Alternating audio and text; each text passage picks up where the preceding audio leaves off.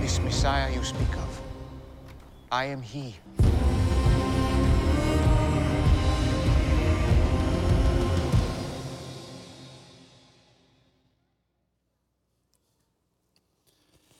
Well, Easter Sunday, or maybe better said, Resurrection Sunday, where we celebrate, as has been said and sung, that Jesus, he rose from the grave to new life.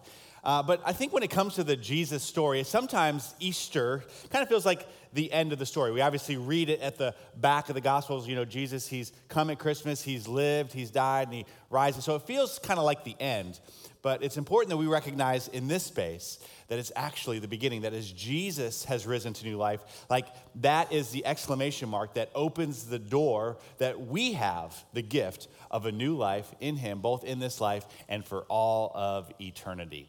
And so we are excited here today. We are actually starting a brand new series, a preaching series over the next several weeks that is going to look through the eyes of those who originally first met Jesus in person nearly 2,000 years ago. That as we look through their eyes and we meet them, that we might experience through our own eyes who this Jesus is. And we're going to look at this as uniquely expressed through the TV miniseries called The Chosen.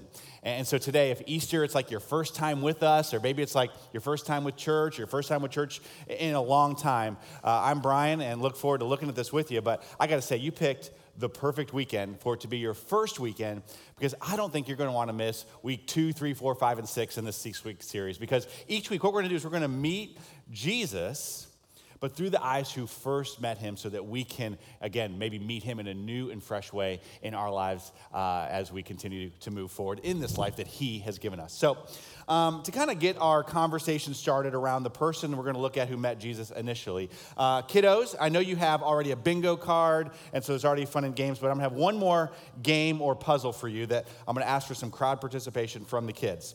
So I've got here a balloon, which you knew that. You didn't need me to tell you that, but I'm saying it anyway, and a box. And here's the question, kids. Just shout it out with a yes or a no. Is it possible, yes or no, to get this balloon inside of this box? No. Yes. Conflicting opinions. Shocking. It's like, hey, kids, we want to go out to eat. All different answers. Okay, so those of you who said yes, how might we get the balloon in the box then? It deflate it? Okay, I heard deflate it. Someone's raising their hand. Someone listens in class well. Ready to go, kiddo. So you can just shout it out in this case. But yeah, you could, that's right, very smart. You guys are clever here early in the morning here. So yeah, you could deflate it and get it small enough to get it inside the box, or you could just ruin everybody's birthday and just pop the thing, right? Someone said that as well. Yes, those are two ways, good thinking, that we could get this balloon actually inside the box, by deflating it or popping it. But I will say there's actually one more way to do that, but I'll share that here in just a little bit. But before we do that, I want to explain what this is even all about. And that as we look at our first character that meets Jesus nearly 2,000 years ago, it was a guy by the name of Peter, or Simon Peter was sometimes what he went by. And so we're going to say that this balloon represents Jesus, and this box represents Peter, or more specifically, Peter's life, his mind, his heart. And so as Peter meets Jesus, he's trying to figure out who he is and how he fits Jesus into his box, into his life. And then with that, the point for us today is, how do we fit Jesus into our life, into our heart, and into our box?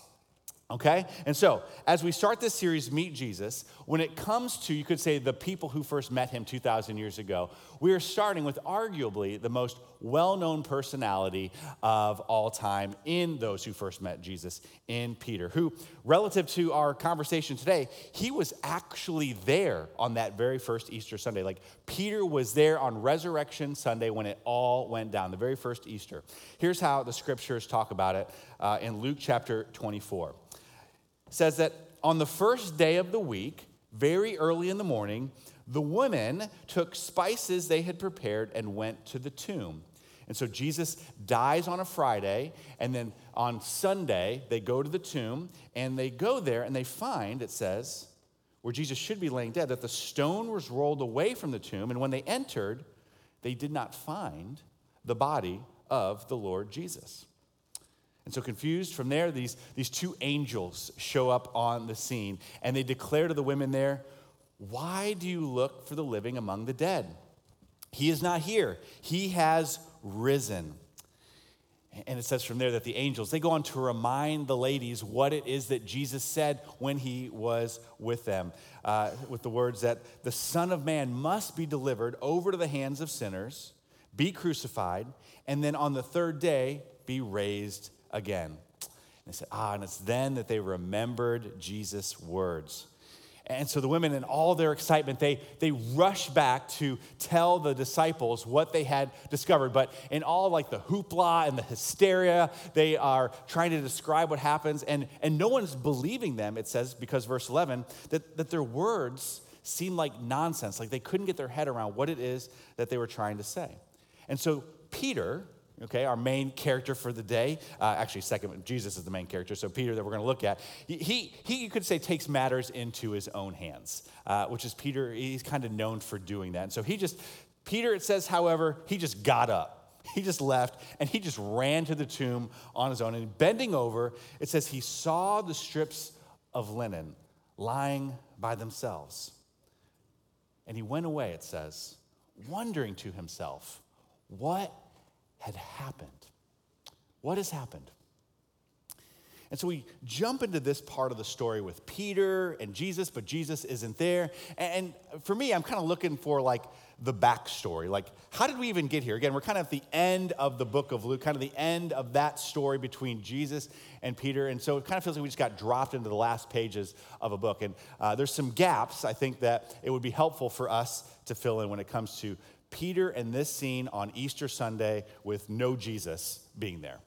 And so here's a little bit about Peter. Peter, again, who also went by Simon Peter, and again, arguably the disciple that we know more about than any other, was not because Peter was so awesome that they recorded all his awesomeness in the Bible. Actually, the reason we know so much about Peter is because his mistakes, his mishaps. In fact, we actually witnessed these kind of mishaps dramatized in some unique ways in this series, this TV series called The Chosen. And what they do with this series is they add, you could say, backstories to the biblical narrative. But as they do that with the aim of being biblically accurate and supporting the historical context. And so as they do that, it kind of brings us again to our first meeting between Peter and Jesus. True to our series, we're going to see how Peter first meets Jesus. And the backstory that's provided by the writers of The Chosen is they portray Peter quite accurately, again, as this kind of punchy, impulsive personality, where Peter, he has put himself, his livelihood, his family, even his very life in jeopardy, in like a seemingly unescapable bind. Because Peter, who was a fisherman by trade, as portrayed, it kind of goes on to portray by the writers of The Chosen, they show him as kind of struggling personally, professionally, and professionally, he's actually struggling to catch fish, to do what he does for a living. He's not paying his bills. He's unable to support his family.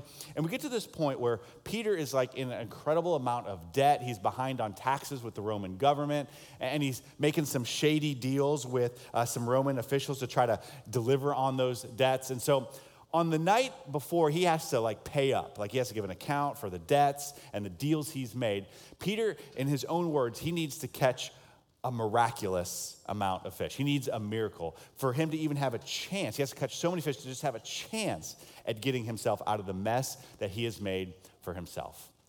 And so we pick up the biblical account of that story here in Luke chapter 5. It says, one day as Jesus was standing by the lake of Gennesaret, the people were crowding around him and listening to the word of God. So Jesus is teaching the crowds when he saw at the water's edge 2 boats left there by the fishermen who were washing their nets.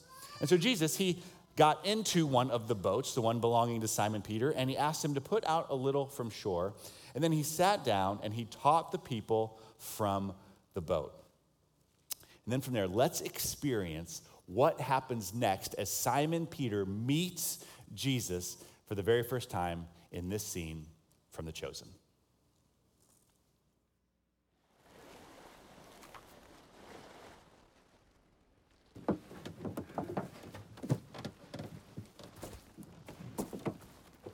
Put that down for a catch. A little farther out. I don't have a quarrel with you, teacher. But we've been doing this all night. Nothing.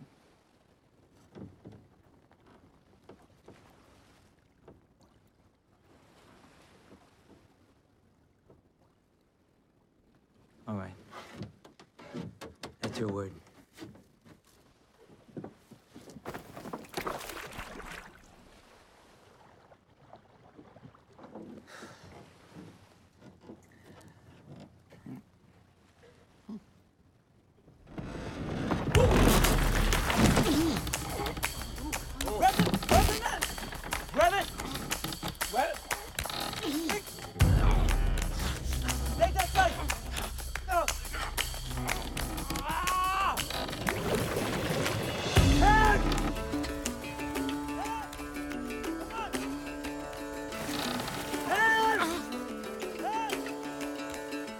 Let's go!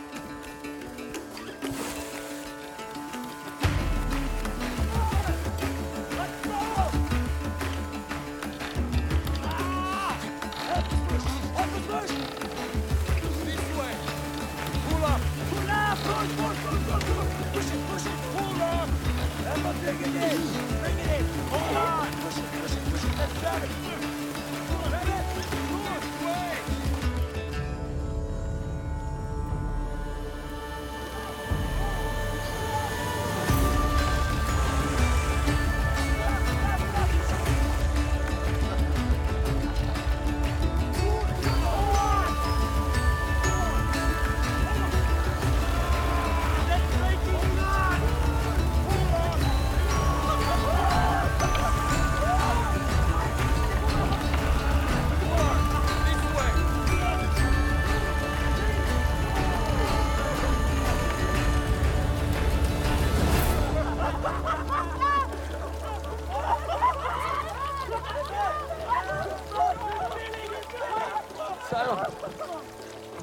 I told you!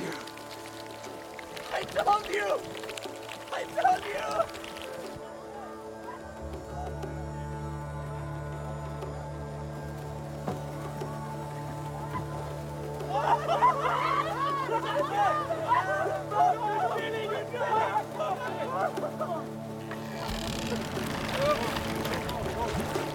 The boat, it's still coming out! Get out!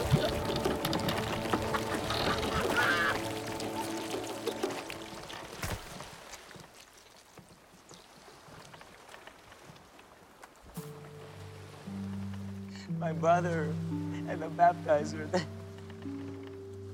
You are the Lamb of God, yes? I am. Depart from me. I am a sinful man. You don't know who I am and the things I've done. Don't be afraid, Simon. I'm sorry. We've waited for you for so long, we believe. But my faith, I'm sorry. Lift up your head, fisherman.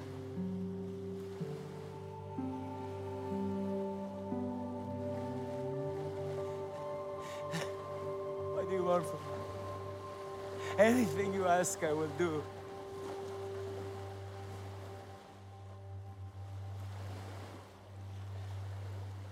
Follow me.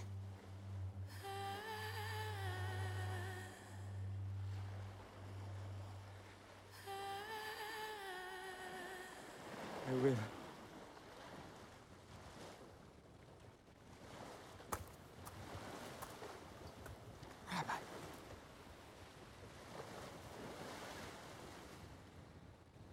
You as well.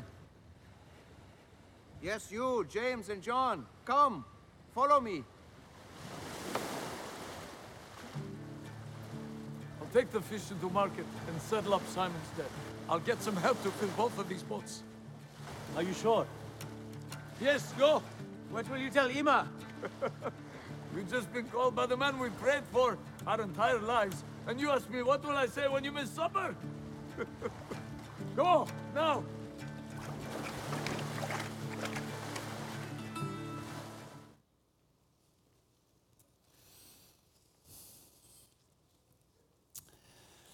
The Gospel of Luke, chapter 5, picking up in verse 4, as we just witnessed. It says, when he, Jesus, had finished speaking, he said to Simon, put into deep water and let down the nets for a catch. And Simon answered, Master, we've worked hard all night and haven't caught anything, but at your word, because you say so, I will let down the nets. And when they had done so, they caught such a large number of fish that their nets began to break. And so they signaled for their partners on the other boat to come over and help them. And they came and they filled both boats so full that they began to sink. And when Simon Peter saw this, he fell at Jesus' knees and said, go away from me, Lord, I am a sinful man. For he and all his companions were astonished at the catch of fish they had taken. And so were James and John, the sons of Zebedee, Simon's partners. And then what happens next, if we were to continue to watch on, but as we read on, it says that then Jesus said to Simon, don't be afraid. From now on, you will fish for people. And so they pulled their boats up on shore, and they left everything and followed him.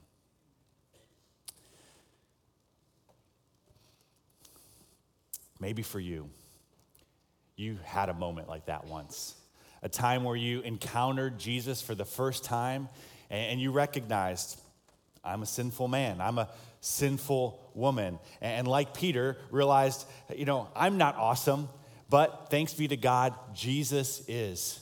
And that you believed and you placed your faith in the reality that God sent his one and only son at Christmas to live a perfect life, to then die 33 years later on a Friday, only to 3 days later as we celebrate this day, rise to new life so that we could be given the gift of a new life in him.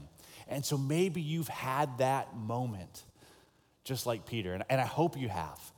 And if you haven't, I pray that you will, as we see Peter certainly had this moment. But it's important to recognize that, after this scene, it's not like it's all happily ever after for Peter and his walk with Jesus. It's not for Peter, as they say, all up and to the right. Because again, the reason we know so much about Peter in the gospel story is because, again, not his awesomeness, but his mistakes, his mishaps, those moments that we know most about Peter. And so Peter, he experienced his share of ups and downs where he was trying to figure out, how do I get Jesus into my heart, into my life, into my mind? Like, how do I get these things? How does it all fit together? And so Peter, with plenty of ups and downs, some of the high points for Peter was in Matthew chapter 16. It shows that he is the first one to declare out loud, Jesus, you are the Christ, you are the Lord, the Messiah. And then the downs, you could say, relative to this weekend, on the Thursday going into the Friday that Jesus would be crucified, that on that night that he was betrayed, Peter, he was supposed to be keeping watch for Jesus, and he falls asleep. And then from there, when he wakes up, to what happens is Jesus is being arrested. It's like, this was not my idea of kind of a kingdom. And so Jesus is arrested, and Peter, he's confused. And you could say that his balloon, kids, as you said, it starts to deflate a little bit. And he's confused, and him and the other disciples, they run. They abandon Jesus, they scatter, and from there, they really just kind of move on from there and get into the spot where Peter's being asked, like, do you even know this man? You were with him. And Peter, he actually, when confronted, he denies ever even knowing Jesus. Not once, not twice, but 3 times. And then, if that wasn't enough, as if his image of Jesus wasn't completely deflating in everything that he had, on that particular Friday, as if his image of who Jesus was hadn't deflated enough, you could say on that Friday, for Peter and the disciples, their image of Jesus, it completely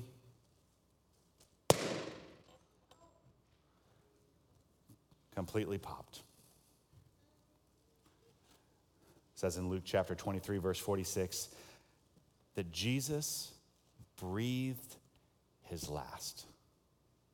That Jesus, God in the flesh, he came, but then he went. He actually took his last breath of human air. That any air left, you could say, in the illustrative balloon for any follower of Jesus was completely gone because Jesus died. Like God in the flesh died. Like that wasn't supposed to happen. And so along with their hopes and dreams being popped, so was every other understanding of what they even had. In fact, the box, they don't even know what to do with their lives and their hearts and their minds given everything that has just happened. And I think about, man, if that was true for those who are right there with Jesus, who experienced what they experienced, kind of seeing their world come crumbling down and their image of who Jesus was just completely pop and fall apart, I wonder how much more sometimes for us we experience these kinds of things. And maybe we had, again, a moment like Peter that we just witnessed in that scene where he met Jesus in a special and powerful way. But just like Peter, the journey has not been for you maybe up and to the right. It hasn't been happily ever after with Jesus and his church. And you maybe say that something changed. Something's different between that first day, and if you're honest, you might be here on Easter, but there's something different between that first day when you first met Jesus and the day that you find yourself in here today. Perhaps for you, it's your own mistakes and mishaps that you have to say, I have to own, but has put a distance between me and the things of God. Maybe for you it was a difficulty in reconciling just a terrible circumstance or something just went bad at a church or something where just like you just couldn't reconcile, the idea of who God was with the reality of what you experienced in that moment, that story, that tragedy. And maybe for you, you'd say it was never intentional. Like, you just kind of maybe looked back all of a sudden and realized you kind of drifted. You didn't do it on purpose. You just, almost like a piece of driftwood in the ocean, just little by little, you just find yourself further and further and further away from shore, further and further and further away from the things of God, further from where you started. Maybe on the inverse, though, it's like you are here. No, I'm not a Christmas and Easter. Like I'm here week after week after week. But if I'm honest, it just doesn't seem like it's the same as it was when I first experienced Jesus. There's this malaise, there's this gap between where I am now and where I once was. And then I think for others, it's almost just more cerebral than anything else. Like there's almost like this cognitive dissonance between your inability to square the fullness of Jesus with maybe your understanding of science, or perhaps maybe a world religions class or something you experienced, or something like that. And for whatever reason, you could say that you find your image of Jesus deflated or potentially completely popped. And that's where Peter and the disciples certainly find themselves on that Friday. But 3 days later, Resurrection Sunday, Easter Sunday, everything starts to change. We see again Peter, he's not sure, but he gets up, he runs to the tomb, and he bends over and he sees the strips of linen that once held Jesus' body. And he says that he went away and he wondered to himself. He wondered what had happened. And then from there, for Peter, as we recall the very first experience that Jesus had with him on that shore, who stepped right into the middle of his mess, right into his livelihood as a fisherman, where all the fullness of Jesus showed up in a powerful way, that we see that first miraculous catch, it would not be the last between Jesus and Peter. And so check out the rest of the story here in John chapter 21, that after that first Easter Sunday, after Jesus rose from the dead, this is how it went down for Peter. Still unsure what's going on. It says it this way in chapter 21, verse 1 of John, that afterward, Jesus appeared to his disciples by the Sea of Galilee. And it happened this way. Simon Peter, Thomas, also known as Didymus, Nathanael from Cana in Galilee, the sons of Zebedee, and the two other disciples, they were together. I'm going out to fish, Simon Peter told them. I'm going back to do what I know I can do. And they said, we'll go with you. And so they went out and they got in the boat, but that night they caught nothing. A familiar scene. But early in the morning, Jesus stood on the shore. But the disciples, they did not realize that it was Jesus. And so Jesus, he called out to them, "Friends, haven't you any fish?" "No," they answered. And then he said, and Jesus is hilarious. Like, you gotta appreciate this. Jesus says, "Throw your net on the right side of the boat, and then you will find some." Sure enough, when they did, they were unable to haul in the net because of such a large number of fish.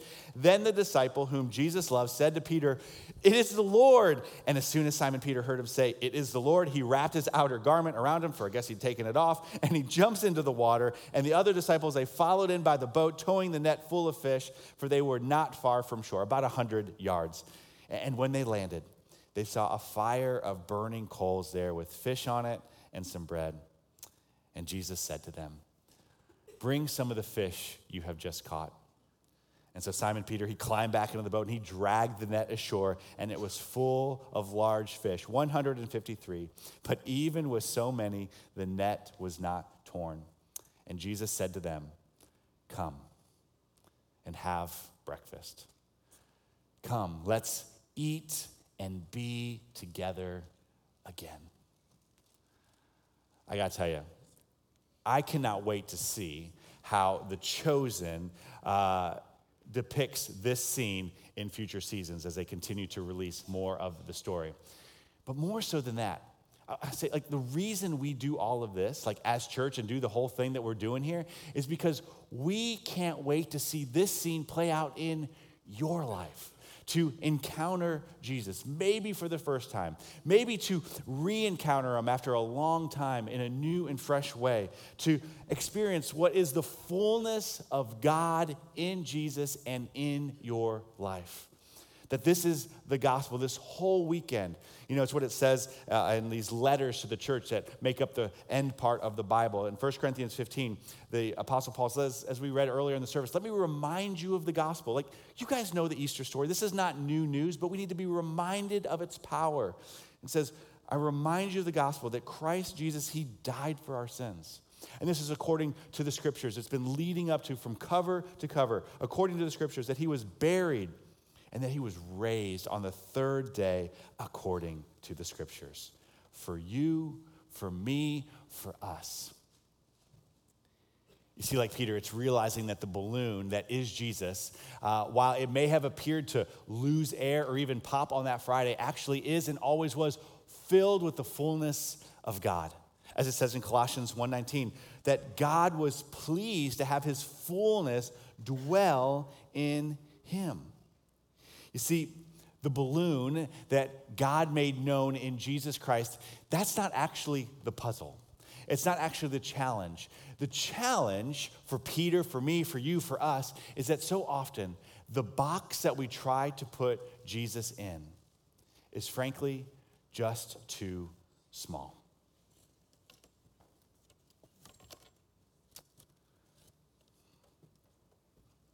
You see, there's another way to get the balloon inside of the box. And the problem is not the balloon. The hurdle, the challenge so often is the box that we put Jesus in is too small. You see, it's in the resurrection, in Easter Sunday, the single most important and powerful event in all of human history that we recognize that Jesus didn't just die for our sins, but what makes it all come to life is the reality that he came to life. That, as it says in arguably the most well-known verse in all the Bible, John 3:16, that God so loved us that he sent his only son, that whoever believes in him shall not perish, but be given the gift of a new life, an eternal life. The reality, see, it starts with the fullness of who Jesus is, God in the flesh, but it finds its home in our hearts. He finds his home in our lives, that we need to open the box to make room for him and the fullness of what he has for you and for me and for us. You see, that's what the next several weeks is all about. It's all about experiencing Jesus, yes, through the eyes who first met Jesus, people like Peter, Mary Magdalene, Nicodemus, Matthew, and others that we'll look at here. But it's where Jesus, and we see his fullness in these encounters over and over and over again. You're going to see this continues to blow out the box of the preconceived notions, the perceptions, the smallness that the people tried to put him in. And so we're excited, yes, to experience Jesus through their eyes, but more so that we will experience him in our own eyes, in our own minds, in our own hearts, and in our own lives. In fact, next week as we pick it up, we're excited. The character that we're going to see who meets Jesus is going to show us what this idea of like baptism, like what baptism is all about. And if you're familiar with baptism, I'll tell you, I came to church and I wasn't super familiar with it. The first time I saw a baptism take place, I was super confused because I didn't understand what having someone do to you, what candidly I'd spent all my summers growing up avoiding having done to me by the hand of another, namely being dunked underwater, right? What that had to do with following Jesus. And so we're going to look at that next week in our next part of this series. And because I don't know about you, but I had questions about baptism. Maybe for you, you might be asking the question like baptism, like is that something that like I have to do like in order to go to heaven? Or maybe your story, you would say like, I was sprinkled, I was baptized as an infant. Like, do I need to be re-baptized? And so we'll look at those kinds of questions and things like that here in the weeks ahead. But just kind of a spoiler alert for what baptism is all about. It's actually all about this weekend. As it says in Romans 6:4, it says that our baptism, that just as Jesus Christ died and was buried and rose to new life, that we, through our baptism, we participate in the Easter story, that we participate in Jesus' death and burial, saying we're dying to our sin, we're burying that, we are dying to us being in charge of our life, and we're raising up to a whole new life where he's in charge, where he is the leader of this life, both in this life and for all of eternity. And so as we wrap up our time here together, I was looking to see if I had anything more to say. I have nothing more to say. But that's intentional. That's on purpose, because what we want to do, rather than me kind of wrap up what it is that Easter is all about, I'm going to kind of, you could say, turn the mic over to you. As we stand together here at the West Auditorium, I invite you to stand with me in the East Auditorium as well. And then if you're worshiping online, whatever posture makes sense for you to participate in using your voice, your words to declare in song and praise. Like, this is our prayer. Like, okay, we want to give, I know we're going to eat good here later and all that good stuff. We're all dressed up. We're going to take the pictures and the whole 9 yards. But in these moments, as we are reminded of the gospel, let me remind you of the Easter story, that we would take these moments to lift back up to God in our own voices the words of the Easter story, what he did for us on a Friday 2,000 years ago, and then with that, conquering death and the grave 3 days later, not just for him, but for us. And so with that, let's pray, giving thanks and sing our praises. Lord Jesus, yes, we saw a lot of miracles that you did, but this is more than a miracle. This isn't about just rescuing something from or someone from a physical reality, but an eternal reality of new life in you. And so we're thankful, God, that you have chosen to have the fullness of who you are dwell in Jesus. And now, God, we pray that our lives, that our boxes would be blown up, would be opened up beyond just a holiday once a year, but all the days of our life as we follow you and you lead us, we pray in the name of Jesus. And so, Lord, as we sing, we ask that you would hear our prayers. Lord, hear our praise and give thanks to you together.